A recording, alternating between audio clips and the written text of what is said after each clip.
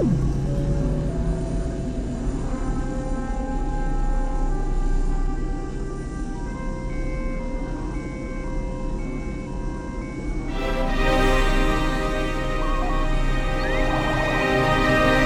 we're extremely unprofessional, so I'm sure we won't find a way. No, I can't think like that. We are professional, Tom. Yes.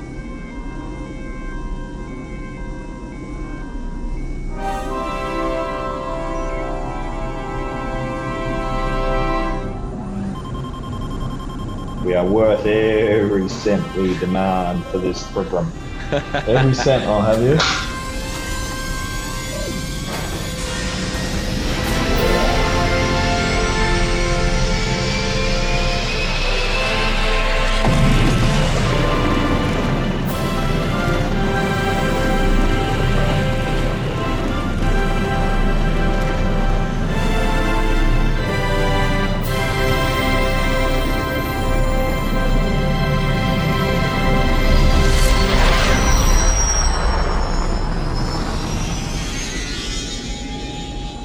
Every cent I'll have you.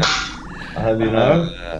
Okay. Here we are, Under the Bar podcast, Rawdon, on the air in this very strange period of time that humanity is going through. Before we came on the air, we speculated as to what indeed it might have been was in humanity's collective consciousness that has manifested the COVID-19 virus and spread it among us.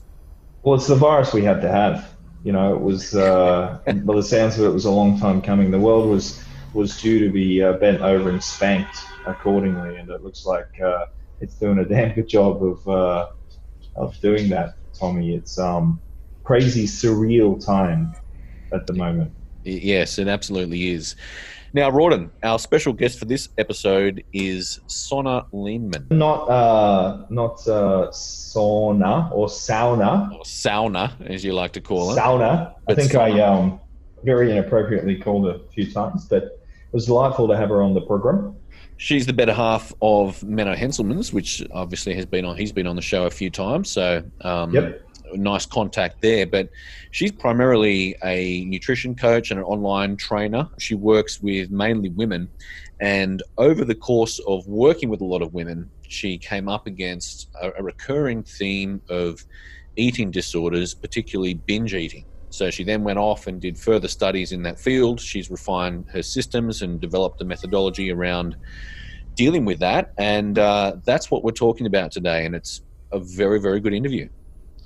Yeah, and BED, as we like to call it, the binge eating disorder, something that, for our long, remember we used to have the, when we very irresponsibly encouraged our listeners to have cheat meals and who could outdo.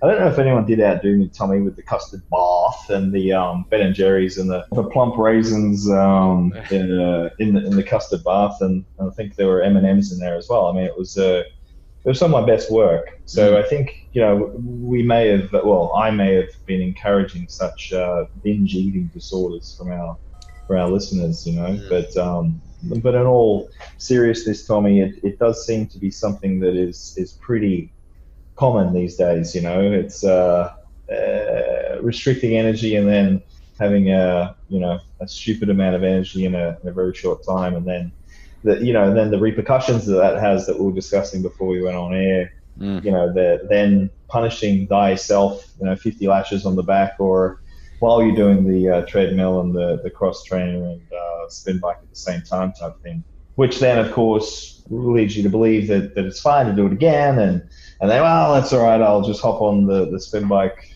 for 5 hours afterwards and I'll work off that Ben and Jerry's ice cream. Yes. So yeah, it's a slippery slope, that whole environment, and something I think that many don't realize that there is a problem, or there is some sort of eating disorder, which an awareness of it is probably a good place to start. Well, I think when you do think about how this occurs and what pattern of eating actually qualifies as a binge eating disorder, then everyone in this industry has had some experience with that. Look, Sonna will go into some really interesting aspects. I mean, she takes a very psychological approach with her clients, and she'll talk about, if there's genetic components or what other factors, gender, yep, stress levels and psychological state might influence it. But look, I think some of the interesting stuff, Rawdon, which is kind of what you were alluding to there in terms of eating a very low calorie week so that you can then binge on the weekend and still maintain body composition, is one of the practical strategies that she looks at when dealing with this. And that pattern of being on a sort of a dieting, in air quotes, phase forever, and continually restricting calories during the week more and more and more, and by the end of the day just offsetting that with binge eating on the weekend. It's a very common pattern. And I was going to say, you remember when you were when I was working with getting coached by Shelby Starnes, and we would do the skins. I think it was on a Saturday morning, and it's having dropped it, didn't get under 10%. It made the error of, skins were probably, I should go back and have a look, were probably coming down, but body fat percentage wasn't, and it was the death of me. I used to dread you. I know what's going to happen here. I'm going to pinch him the same. I'll get all the same sites. It's going to be 10%. He's not going to be happy. No. He's going to look like I'm pinching him incorrectly. Yeah, just do it again and again. No, it's got to be less. It's a whole week. But that was because I was, I was eating so much on the weekend. I was being a bad client, basically. Yes. And binging too much with that off-plan meal that he gave me. And it was a history of that, Tom. I remember when Dane first coached me, and it was the first. So he took the reins, and I'd been changed everything, taking squillion supplements and methylator and this and that and all this sort of stuff. And anyway, he goes, okay, well, you can have your first off-plan meal. I don't even know if you called it a cheat meal, but your first off-plan meal this weekend, Rawdon. And I said, oh, okay, well, what do I eat? He goes, well, as long as it's gluten-free, dairy-free, then it's fine. Just go for it. I went, just go for it. He goes, yep, it's fine. Just get in there, have a good meal, and then we'll check it on Monday. I went, all right. So I did what I did. I pushed the shopping trolley down the health food aisle and have one of those, a couple of those. They're all gluten-free. Check it. Oh, no, that's not gluten-free. That is. There we go. And then did the assessment on Monday or Tuesday, and he was perplexed. And he said, "What did you do on the weekend? Like, I've never seen this before. This shouldn't happen. These skin folds are all out. Like, what did you do?" I said, "Bro, you said it for me." He goes, "Okay, next time I'm going to tell you what to eat." So, yeah, Tommy, I've got a history of bed. You absolutely. I should pay attention to this interview with Sonna. Yes, absolutely, and we'll be with her very shortly. I think one of the special characteristics about your bed, Rawdon, was the meticulous planning that went into it. Like a professional criminal, planning to break and enter into the world's most heavily locked down. Yeah. I remember once when I can't remember who I was dating at the time, but I snuck up and, so I got the cereal as you do in the middle of the night, and I loaded up a bowl, had the milk in there, and and I was eating, and the spoon dropped, and it sort of just clinked on the edge of the bowl. I sort of stopped like this and went, oh, shit. And then next minute, the door opened and go, what are you eating? You eating in the middle of the night? And I was like, turn the light off. I'm not an animal. I'm a human being. As I finished my cereal. This was hilarious. So yeah, that's bed. My bed. I've had bed issues for years, Tommy. All right, enough of us. Let's go to Sonna Leanman.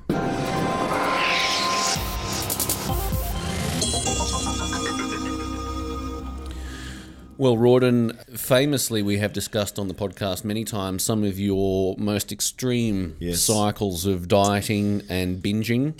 Bed, correct. Mm-hmm. If I think back on my own various, when I've done a couple of those photo shoots and various things, a dieting phase will always be preceded by an excess of everything. Pretty much. I've never really sort of analysed myself and wondered if there was what emotional perspectives might be driving that behavior, I guess, because it's never manifested in a physiology or a state where it's forced me to look at it that way. But Yeah.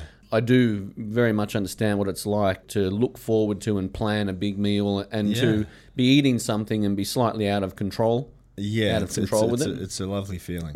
It's an interesting experience. It is. It's almost an out-of-body experience. Yeah, in many ways. And I'm sure it's something that pretty much everyone listening to this podcast can relate to in some way, shape or form on a spectrum of, deeply into a cycle of binge eating or have just done it at various times in their life. So let's have a look at unpack it. The practical and psychological approaches towards dealing with binge eating. Yep. And to do that, we have I think last time we spoke to Menno Henselmans, I might have referred to him as the gypsy of the fitness industry, but we've probably got the nomad of the fitness industry and the current fiance of Menno Henselmans, Sonna Lindman. And I think she's still in Brazil. Yep. I'm not sure. Sonna, welcome back to the podcast, and thank you very much for your time. Thank you. Thank you for having me, guys. Yes, I'm definitely still in Brazil. Yes, that's exciting. Enjoying all the good sushi here. Yeah, you put that sushi roll down. We're going to get straight into the meat and nuts of binge eating disorder. But where are we going to go, Tommy? What's up Sonna, first? why don't you just tell the listener a little bit about yourself and your progression through the industry and how you came to specialise in dealing with people with eating disorders? Yeah, absolutely. So I'm an online personal trainer and a nutrition coach. And over the years of coaching, I found that I had a way better connection with coaching women, especially because I get great satisfaction as a coach when I have more focus on the mindset things, like the mindset change and the psychological part of coaching. And a lot of things women are especially dealing with is binge eating. I had a lot of girls who were suffering from binge eating. And I also had a fair amount of girls who came to me for coaching who had an eating disorder or who were recovering from an eating disorder. And to help those girls the best I could, I started looking into it. I started reading about it. I did various psychology courses from Yale and Oxford. And this way I sort of naturally rolled into it, but I found this extremely interesting. And I developed a whole method that was science-based and also very practical to help those girls the best I could. I've given various seminars about this topic, especially to other coaches and also people who suffer from this. We gave a seminar, I think it was about 2-3 weeks back in the Netherlands, and we had about over 200 people attend. So I think this indicates that there's definitely a big request out there. There's a lot of people, from what I see, who are suffering with those problems. And I also see that internationally, there's a lot more attention. Some of the big names in the industry, like Eric Helms, Zoe Lee, they are talking about this. Eric published a paper a few weeks or months back, very good paper about this. There's this Australian doctor who's coming up. His name is Dr. Jake Linderden. He has published very good studies about this. So in general, I do feel that luckily it's getting more evidence-based attention, and there's still people out there who need to hear this. Absolutely. Okay, why don't we, because I think off air we discussed there were a few different categories of eating disorders, and we might hone in on one that we deem probably most relevant for me. So that's all I want to know about. But no, for our listeners and Cam as well, he's interested. He's a bit of a binger. Do you want to discuss the different genres of eating disorders, and then we'll hone in on the more common of them? Yes. Yes. Well, the main common ones are bulimia nervosa, anorexia nervosa, and binge eating disorder. And anorexia nervosa is, I think everybody knows, but it's more the very restricted energy intake, very rapid weight loss. Those girls or guys have very distorted body images. They feel they're way more skinny than they really are. Bulimia nervosa and binge eating disorder are a little bit the same, as in that people often binge on large amounts of foods. They eat very large amounts of foods in very short time periods. They feel very guilty afterwards. They have this lack of control once they do it. But you see in bulimia nervosa that people usually get rid of those calories and they induce self-vomiting, or they use laxative or excessive exercise. Whereas in binge eating, at least in the general population, and I think it's a little bit different it might be a little bit different in fitness, but in general population, you see that usually people don't get rid of those calories. Yeah, that's fascinating, and that was interesting to hear, Tommy, that one of the ways of dealing, because a lot of our listeners would fit into this, but the bulimia nervosa is excessive energy expenditure. So yes. I'm pretty sure everyone can relate to that. They binge and then they'll go almost, have a whip and be punishing whipping themselves on the back as they do hours and hours of cardio to try and offset what they binged on. That's fascinating. Very interesting. Sono, I've heard people who have been through anorexia talk about how for them it was a control mechanism. Everything else in their life was a shambles, but the one thing they could control was what they put into their body. And so you've got that aspect, but yet the binge eating side of things seems to be a total loss of control. As Rawdon alluded to in the intro, it can sometimes be sort of viewed as an out-of-body experience where you just don't have control over what you're eating and it just happens. So with these, like the anorexia and the bulimia and then the binge eating, are they coming from different psychological roots? There is actually quite some debate in the literature about that. Like, some scientists say they are different, like those are different diseases, and some say they all actually have all the same roots, and you could just say like an eating disorder and it just manifests it in different ways. So some have more like anorexia tendencies, others have more bulimia tendencies.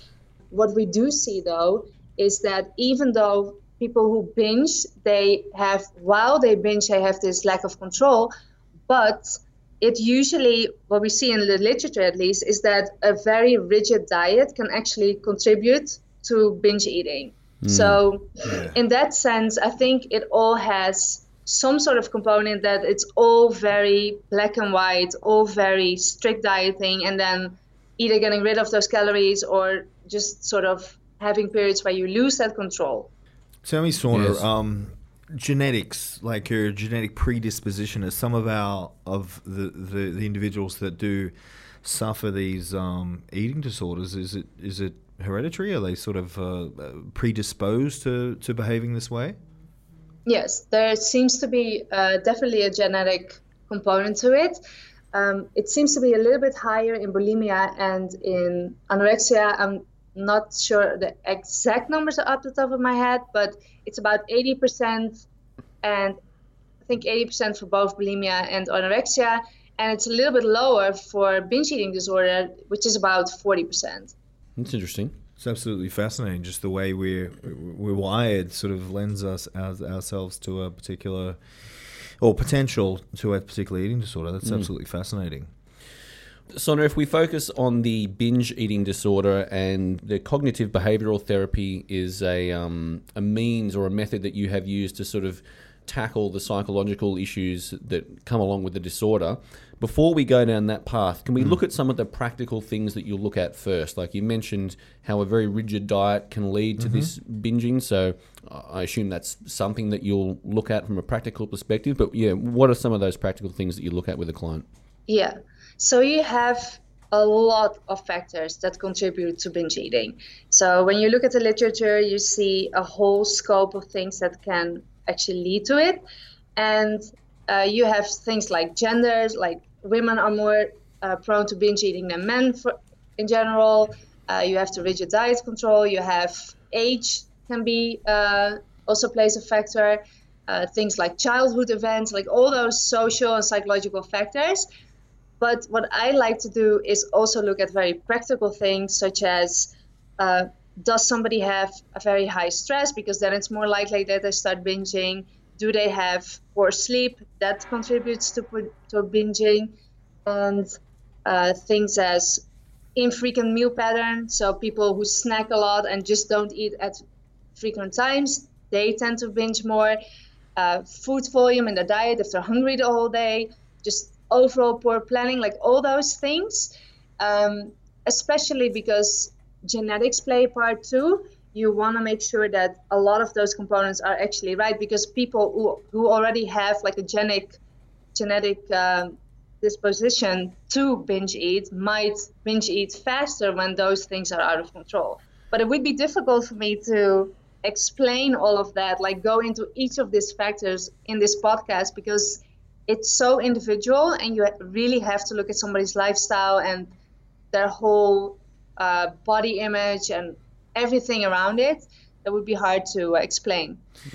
That's some good stuff there, Tommy, and I'm pretty sure, I don't know about yourself, but I'll speak on your behalf, because I'll certainly, from my perspective, Sorna, I do recognise, because I'm pretty sure we're going to talk about recognising when there's an issue and dealing with it, but I certainly recognise when I do eat maybe a bit more carelessly and without thought. It will be when my routine is disrupted, I'm out of that meal timing, perhaps I haven't had a meal, so I resort to just eating whatever. It's like, it just feels like the right thing to do almost.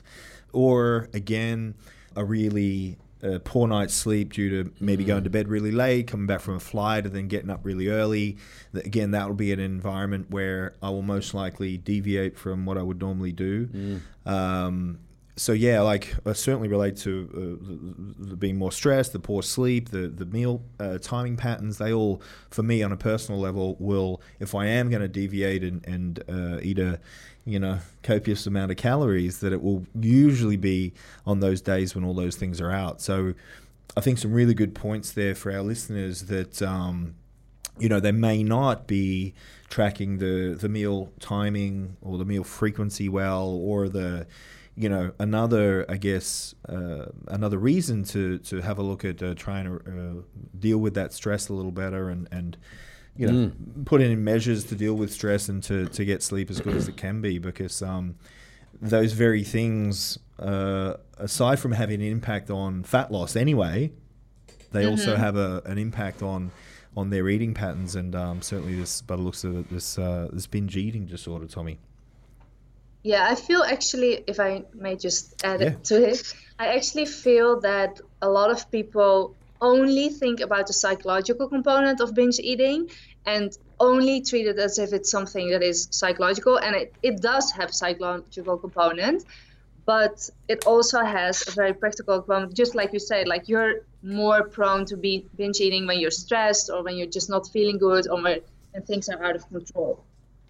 Yeah, absolutely. I think certainly with that sleep thing, there's a fair bit of research backing up people sleep poorly, consume, I don't know, what is an extra 300 calories a day? Or... Yeah, and even just fat loss, the ratio of weight loss between fat and muscle mass sort of flips when there's poor sleeping patterns. You still lose the same amount of weight, but it's... You have actually the worst of both worlds when you're sleeping bad, because you get an increased hunger level and your metabolism drops, so...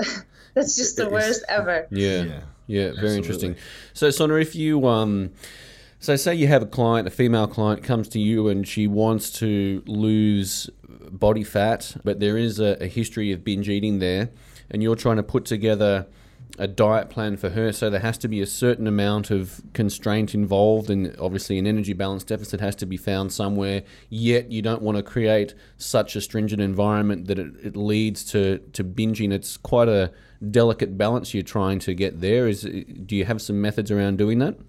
Yes, again, it depends a little bit on the person. Sometimes it already helps to look at their overall intake that they're actually taking, because a lot of girls who come to me, they have been dieting for quite some time, and I usually look at their overall intake, because they might be on a very low calorie diet and then be binging once a week or twice a week, and that actually evens it out. So their overall calories, and that's also the reason why they're not super thin, is their overall calories are pretty high, but they're restricting themselves throughout the week, and then this binge actually evens it out. So sometimes I look at that, and then, or I actually always look at that, and then I see, like, I can see sometimes if I can push their calories from, say, 1,250 to 2,000, because they don't have this 6,000 calorie binge in between anymore. And that already helps to fit in a lot more food, because you can fit in a lot more food into 1,000 calories than you can in 1,250 calories. Yeah, absolutely. Yeah. And I think the simplicity of that is what I love, Tommy. It's just, if you're not in that depleted state and deprived of energy state, you just don't binge. You know, you're content. Yes. You're full. Like the It's mechanisms usually a lot aren't easier. there. Yeah. Another thing, if you're thinking about giving them less constraint, would be, for example, to not track their vegetables or to not track like certain things. You might even, in the long term, go to more like an intuitive eating style where they don't track their calories, but just watch their food intakes more and just eat until they're full. But yeah, those are like all things you have to see where they're at, what they're doing now, what you think will help them, what their real problem is with those things. If it's really is it the calorie intake, or is it the fact that they just have to measure everything, or you have to see what the problem really is. So how do you figure out what the problem is? Do you have to get them tracking or keeping a diary or some sort of initial note-taking so you know what's going on? Yes.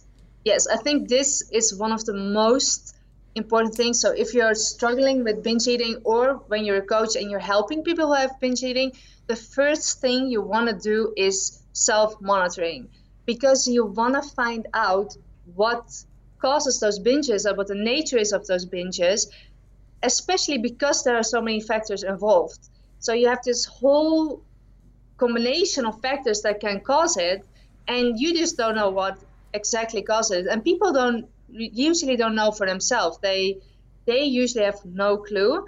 And I've had a lot of girls who were actually saying to me, like, okay, this is something I've never done before. Like after they binged, or I even let them fill it out while they binged. I let them fill out a certain binge diary with questions in it about the binge eating and like what is coming from and things like that. And usually people already find that very enlightening because they've never done that before. And they're like, hey, like I've already come to see a pattern myself. And over the weeks or whenever you track this, you see a clear pattern. That's really interesting. Rawdon, I wish you'd had taken a binge diary back. I can just imagine Saturday evening, the 24th of May. Yeah. Tonight was the custard bath.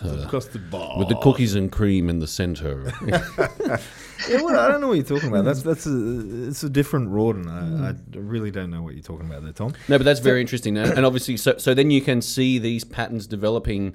You know, this is what happened during the week, or my stress was high here, and then it led to the binge. Exactly. And you also want to you want to track both things. You want to track behavior. So in that binge diary, I let them fill out questions like, what are you doing right now? What causes this binge urge? Were you something thinking about? Because you often see that also a clear thought pattern appears before a binge. So things as, okay, I've already gone over my calories today. Screw it. I'm not even going to try anymore. Or people feel they don't have control that day, so they're not going to even try. Like all those very black and white thinking. Like, I mean, who decides that if you're 50 calories over your intake, that should lead to a binge? But you usually see things like that happen. Yeah. Yes. Yeah. Well, that's it. I've ruined my diet, Tom. Let's go binge on 5,000 calories. Custard bath. Tell me, Sorna, your thoughts on where you've recognized binging. It's okay. Maybe the vegetable, we don't track that. What about something like, okay, you're going to binge, we accept it. For now, I want you to binge on these foods, and then you're sort of you're almost sort of guiding them. Obviously they can then establish when the binge is occurring, but putting some sort of parameters. Sort of like when you talk about an off-plan meal for me anyway, for my athletes, usually, it'll be, pick foods that you'd normally consume and go for it type thing. Any merit in that, where sort of you recognize they're binging for whatever reason and, okay, cool, we don't want to, let's work out why that's happening, but if you are going to binge, then do it from, better quality food choices, so there's not as much I guess you don't want to call it damage, but not as much of an issue, and much harder to really get in those calories when they're chosen from whole foods. Maybe is that something that can be utilized? Yes or no? I think it would be difficult. Like you're saying, just like whole foods and then just binging, because nobody's gonna binge on cucumber, for example, or broccoli. Like nobody's gonna do that. Like people always want like high calorie dense foods that usually have the fat carb combination, because we like those most. And I've never heard somebody who had problems with like binging on vegetables. So that might be a little bit tricky. Not so much vegetables. I mean, obviously that they're unlimited, or like you said, but more rices, potatoes, fruits, foods that are still something that is restricted typically on an eating plan, and typically we don't restrict vegetables, so that wouldn't be something that they would be leaning towards. More, those carbohydrate dense, because I find that's usually what people gravitate towards, potentially fats as well. But I guess the point was maybe, saying, if you are, and this is what I try and instill with the athletes that I coach, it's like, cool story, you're going to eat off plan. It might happen. If you do, choose foods that you will typically have on plan, and more of them. Mm-hmm. And for me, that obviously glycogen stores will be loaded. There might be a thermic effect of metabolic increase. I mean, there's benefits to the binge that will complement what they're doing in the gym. So that's sort of what I was leaning towards and what I advocate if they're going to break. And that's what I was thinking along those lines, whether that had any merit, or I'm definitely not binging on cucumbers. I don't think anyone's going to do that. Yeah, I think that could actually work for some people, because if they're binging, you want them to binge on like whole foods, and that can be like the more like nice whole foods instead of cucumber. But yeah, I think that could work. But again, you have to look a little bit at their diet. At least that's what I would do. I would look at their diet. And if they're missing those things so much, then there might actually be a problem with their diet. And is this actually sustainable long term? So you have to question that. Like if you have a competitor, you always have a non-sustainable diet, at least not the last weeks for the show.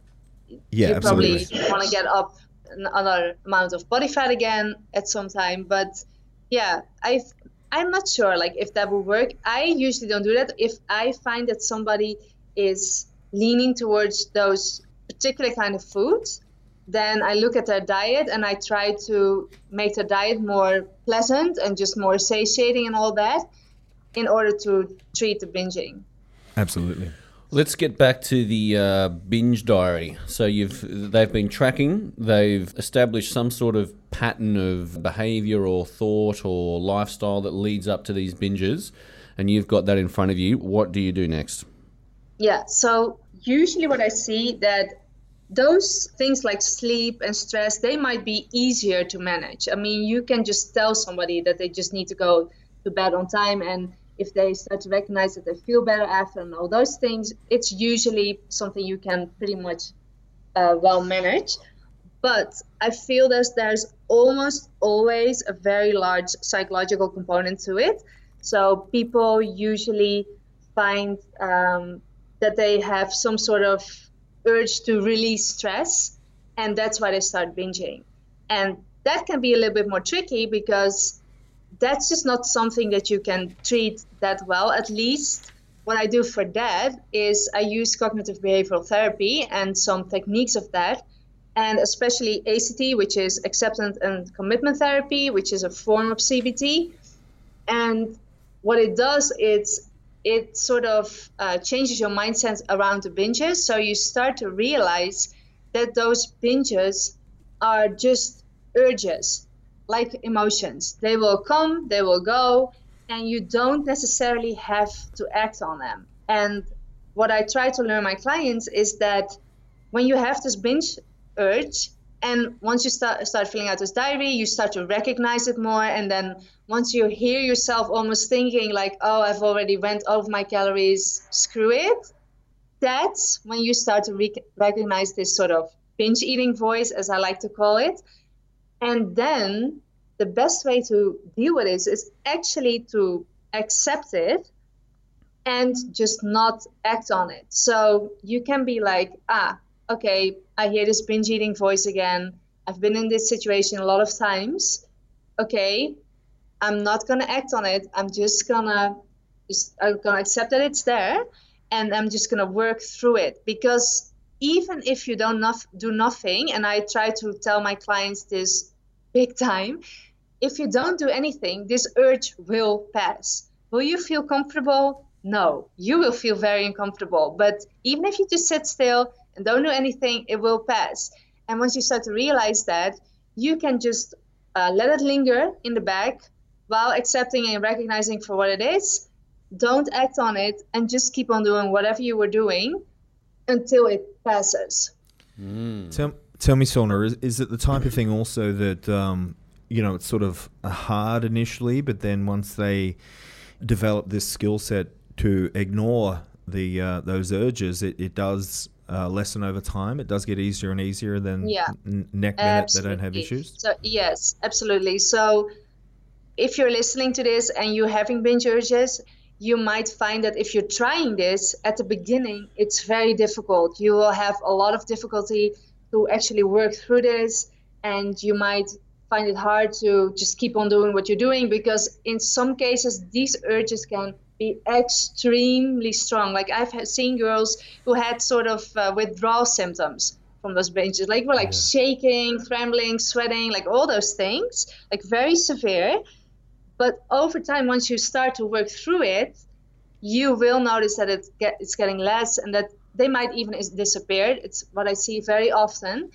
And I always tell my clients that it's just temporary discomfort for long-term freedom. So yes, you will have a time where you feel uncomfortable, but when you work through this, you will have long-term freedom of binges.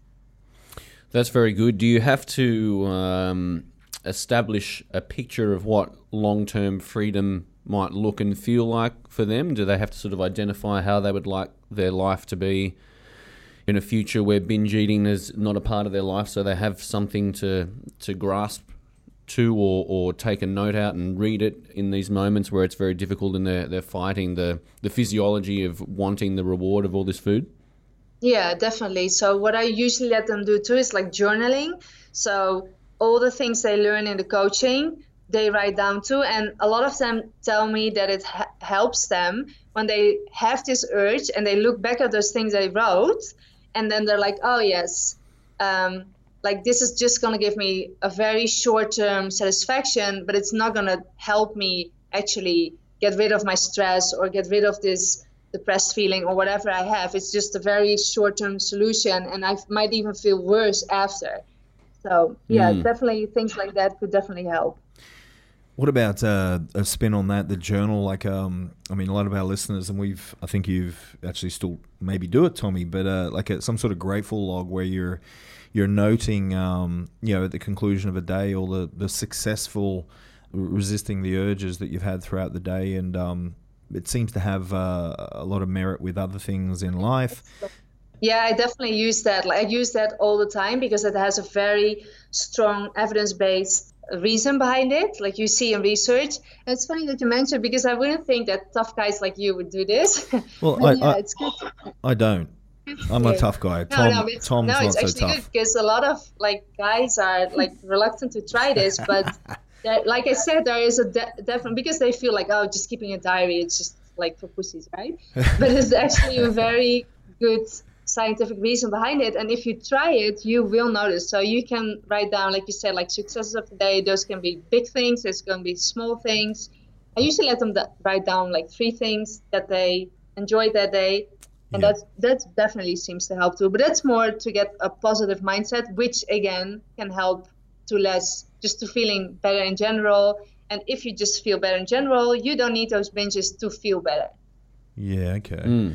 Well, I've made a note, so less time on Tinder pre-bed and more time grateful log, Tommy. I've made a note there. Yes, I'm grateful for my swipe rights. Yes, super likes, Tom. Super likes. Yes. You only get so many. You got to scrutinise those super likes. Can't throw them out willy nilly. No, they're precious. Precious. Very good, very good. Okay, where do we go from here, Tommy? So these are just tactics to deal with the practical. The urge arises. The body's used is used to getting this influx of calories and sugar and fat, and so you fought through that. Everything's settled down. Do you go as far as trying to unpack what emotional states or these childhood things or what might be underlying what's caused it in the first place, or is that out of our scope of practice? Maybe, Tommy? Yeah, childhood things are not something I dig in too deep, because I think that's more something you go to somebody else too, like a more professional who is specialized in that area. It's not something I dig into deep, because a lot of other things can come up too. So I personally try to stay away from that a little bit. But what you often see is you want to get to some sort of the roots of it. Like a lot of times it's body image that has a big role in it. So you definitely want to see, like, why are you actually following this rigid diet control that leads to binging, for example? Like, why do you want to be this thin? Like, is there a reason behind it? And what brings you happiness? Is that really like this really rigid diet, or is it just enjoying a wide variety of foods with maybe a slightly higher body fat percentage, which is still in healthy range? Things like that. So you definitely want to look into that, because research also shows that people who got treated for binge eating, for example, who got to the root of their problems, were way more successful than people who were only treated and never really recognized where it was coming from. I mean, I guess as human beings, in some way, we would be wired to binge.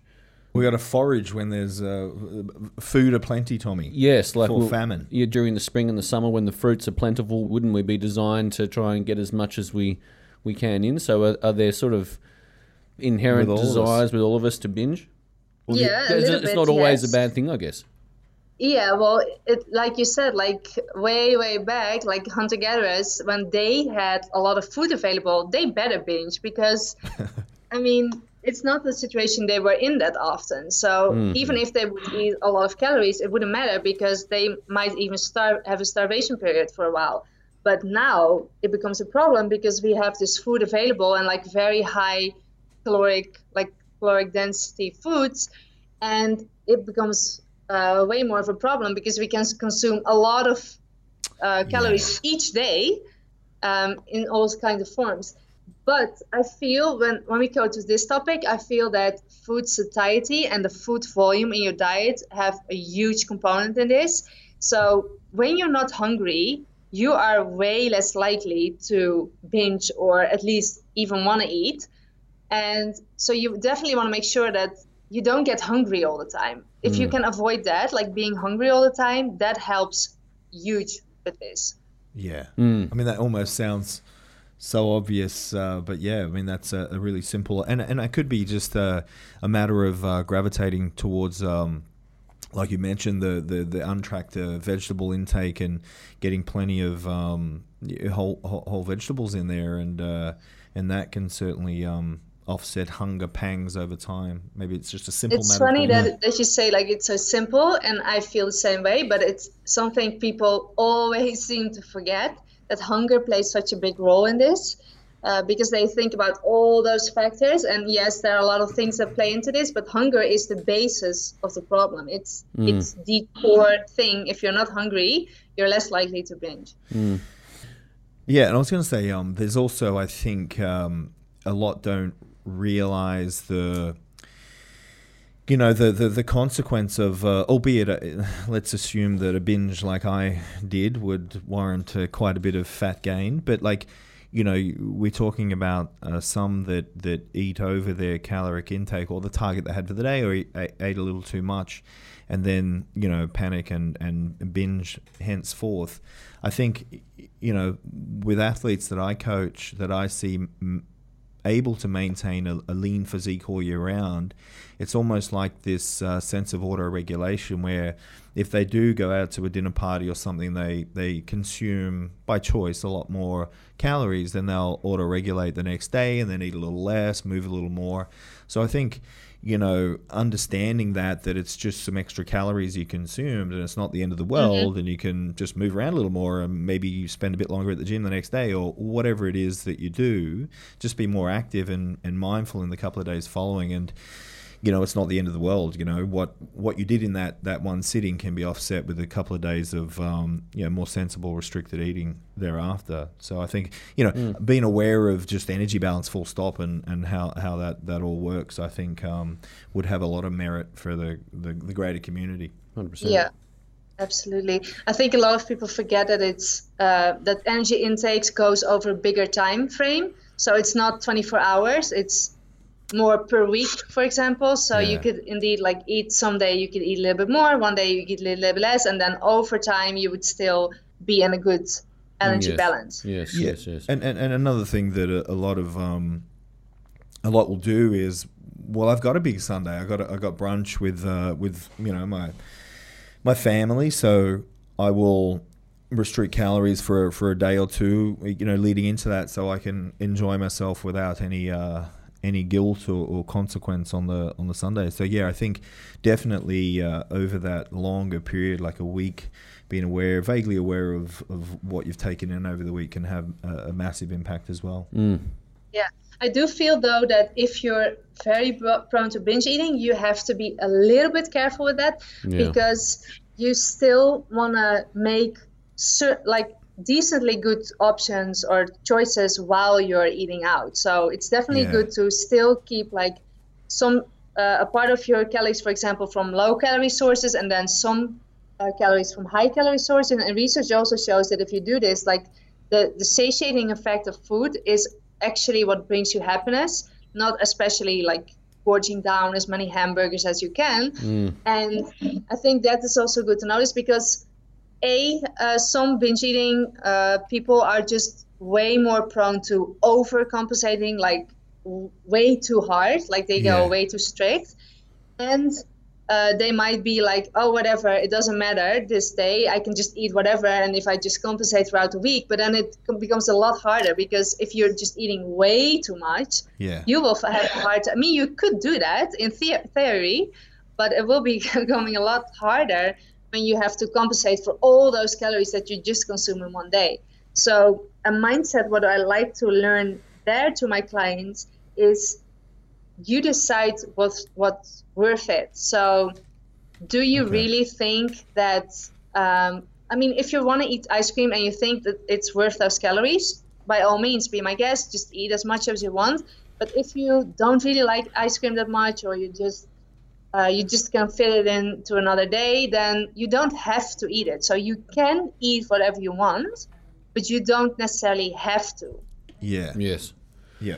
That's a very good point. What role does training play in all this, Sonna? And how do you program? Do you look at restricting cardio or bringing cardio in, or managing energy balance through training, or is it purely to build strength and muscle? What's some of your approaches towards the training side of things? Yeah, so usually I just let them follow a regular strength training program, and I don't really take it that much into account. But if they're doing excessive cardio, for example, I definitely want to bring that down, because that can have negative effects also. Another thing, by the way, is that it's actually a fun fact that strength training actually makes you, trains you more to control this inhibition. So I think it has to do with the fact that you learn to push yourself through certain situations, and you see that if you do strength training, you get much better at this. So it might actually help to control those binges too. Yeah, that's an amazing point you made there, Sonna. I know I think you're pretty similar, Tommy, but for me, if I have my training structured, I just don't want to binge. It's well, I've just trained, I want to get some protein in, I want to get some good carbs. It tends to also be on days where I haven't trained, maybe a bit busy, on the laptop all day, doing whatever, but it's definitely been a change to routine. But when I do take the time to apply myself to my training routine and those meal patterns, and it's really unlikely that I want to binge or or feel the need to binge. So yeah, it does for me come back to that setting up that routine, and certainly training is part of that. If I've trained, I tend to want to put good fuel into the body and not waste, if you will, that training session, by fueling some poor calorie choices and not get all my the bits and pieces that I need to get swole on. Yes. So yeah, the training for me is a big part of it to keep me on track. Absolutely. Very interesting. All right, so it's a pretty good synopsis of things and things to look out for and practices and the psychological side of things there with some the behavior therapy and the acceptance commitment therapy as well. ACT was it? I think you Yes. sort of accept it and write it down and do all that type of stuff.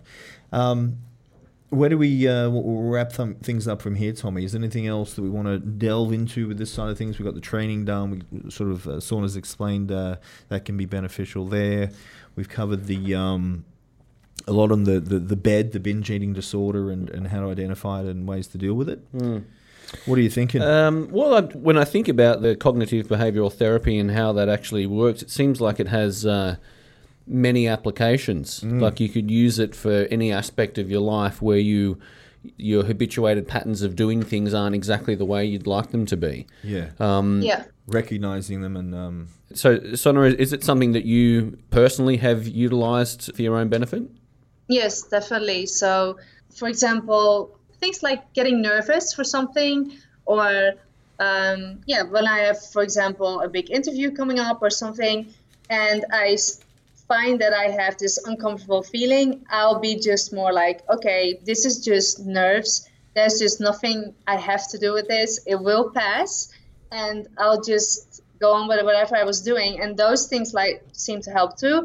And actually, one way I got into the whole binging diary and stuff like that is because I started to read a lot into panic attacks and panic disorders, because some of my clients were dealing with this. And that is where I saw a lot of similarities between how you treat panic attacks, for example, or anxiety, and how you could treat binge eating disorder as well. So a lot of those methods I actually adapted to my coaching, like the binge diary. Like sometimes I let people fill out a panic diary when they have panic attacks, and that seems to really help. And I found the same thing with binges. So yes, there are definitely a lot of times where you can apply this for yourself in different circumstances. So you basically you identify what the problem or the challenge is that you have. You start taking a diary, making a note around when these patterns of behavior or thought or feeling or anxiety happens. And then you sort of step back and analyze what the circumstances are that lead up to it. Yeah, very interesting.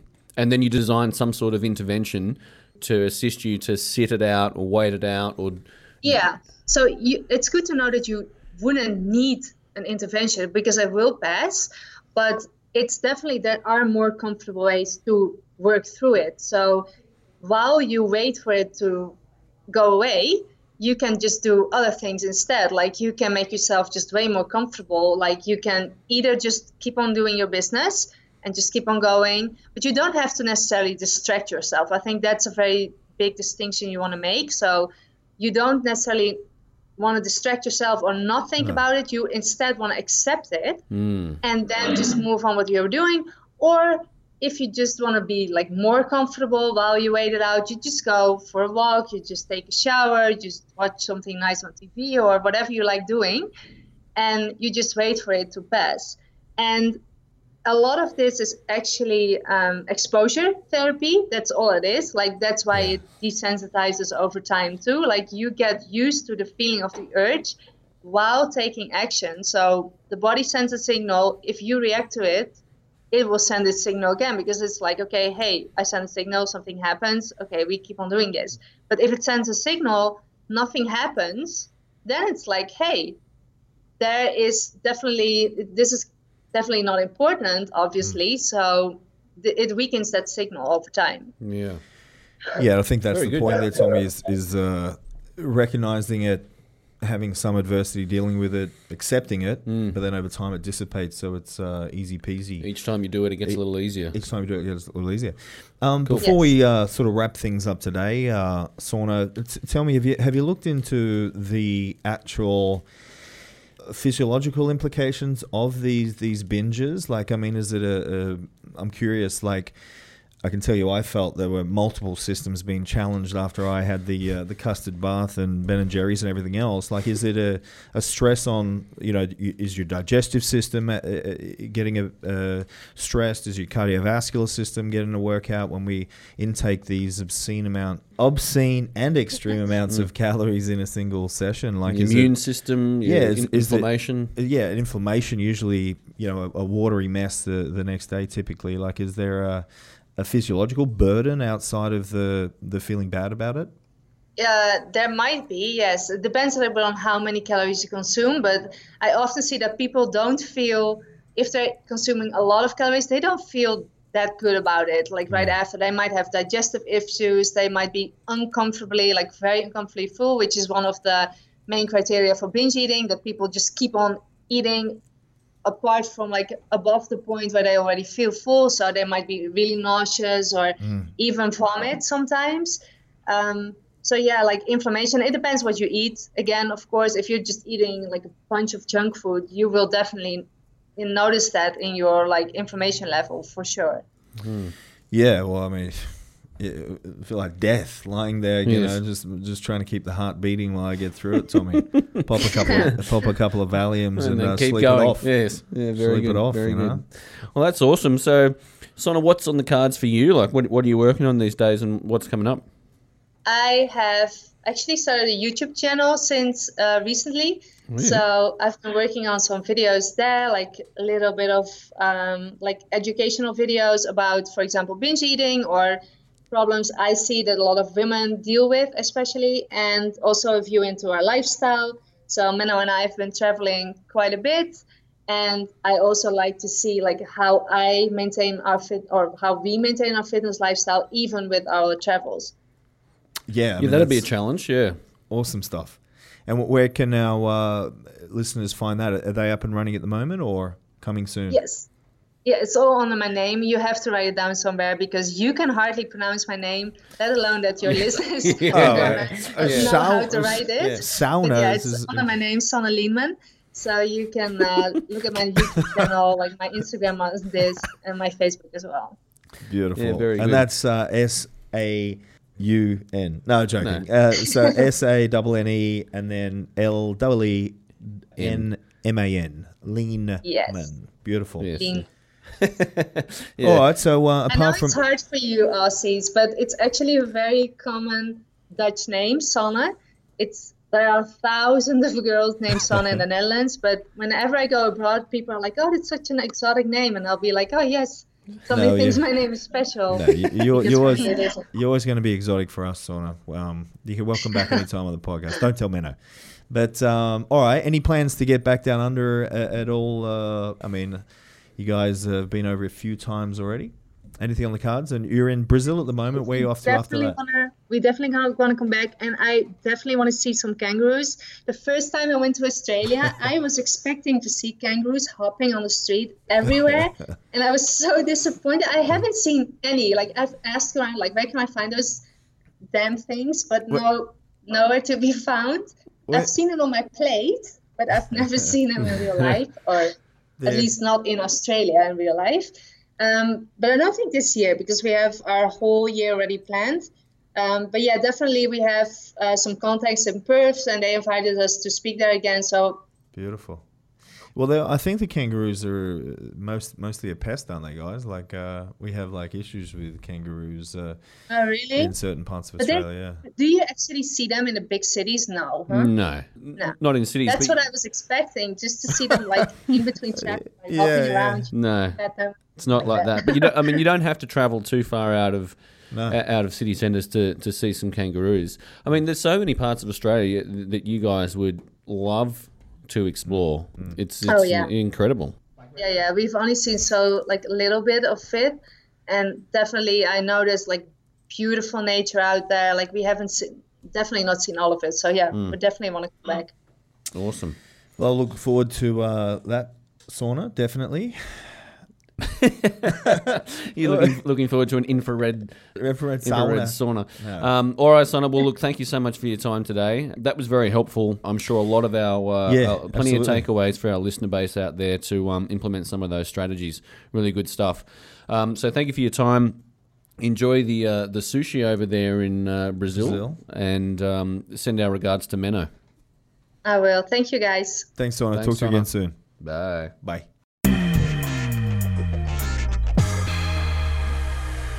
Right. Well, Rawdon, there she was, Sona Leedman. An absolute pleasure and delight to have her on the podcast. And look, I think some of those practical steps make a lot of sense. A, obviously look at your stress levels. B, look at your sleep, poor meal patterns, bad planning, all those very basic things, high food volume versus the actual calories that you're taking in. So there's a lot of practical ways to approach what, we tend to assume is a psychological issue, but it might not always be. Yeah. I think there's some definite cases out there where it is the causes are far more deep-rooted than some food timing or a bit of poor sleep. But I quite like how she, which is the reality of it, when you have a anxiety or a panic attack, you get through the moment and then it's like, life, the world didn't come collapsing in on me. This is, I can do this. So, sometimes it might just be a case of realizing that, getting through it, and, okay, I felt like that, and that normally happens, but it didn't this time. So, I can live to fight another day. So, and mate, it is very good stuff. And I can say, it's been a bit of time since we've done the interview and us talking about it now, but I have applied that binge diary or food diary with a couple of people for the express reason of binge eating. And how does that one work? Like, what did you set up? So they basically just start tracking all of their meals, and then with no sort of judgment or particular desire to intervene and stop anything, just go about your week as you would, track everything that you do. And if and when the binge comes along or you eat something that you don't want to eat, make note of how you felt while you're eating it, what was the psychological, emotional state that led up to it, what happened after it. And then once you create an awareness around that, the next week or a week or two after, whenever they're ready, they sit out. They see it coming, they know it's going to happen, and they have to have that first go at just sitting through the uncomfortable process of their brain and their physiology getting used to being fed something sugary or delicious at that period of time. And as you said, it passes like a wave. Yeah. And I guess for the climate that we're in right now, and a lot of people are working from home, the temptation is there. I think there's some practical points that they can take heed to, and stick with some regimented meal timings, and focus on trying to get some good sleep. And the reality of not having that binge is far less likely. Well, that's it from us. Rawdon, any parting words from yourself? Well, they can. Anyone wants to work online at home, I can coach you. Contact the Dubois Method on Instagram or Facey. I can put some. I haven't spoken about it much, but calisthenics is one of my favorite topics. By the way, push-ups. I often use that with my clientele, Tom. I'm very well versed in programming for that. Maybe we work on some handstands, stuff like that. Mate, I know that you laugh, but I've been doing handstands. Doing handstand push-ups, cartwheels. Oh my God, cartwheels! Having a great time. No doubt the underpants are off, and there was things flopping everywhere as you're doing those cartwheels. Sight to behold. Yeah, absolutely. All right, that's been it from us. Thank you once again. Stay tuned for CoronaCast coming your way shortly. Thanks, Tom. Thanks, Rawdon. Zero, ignition, lift off.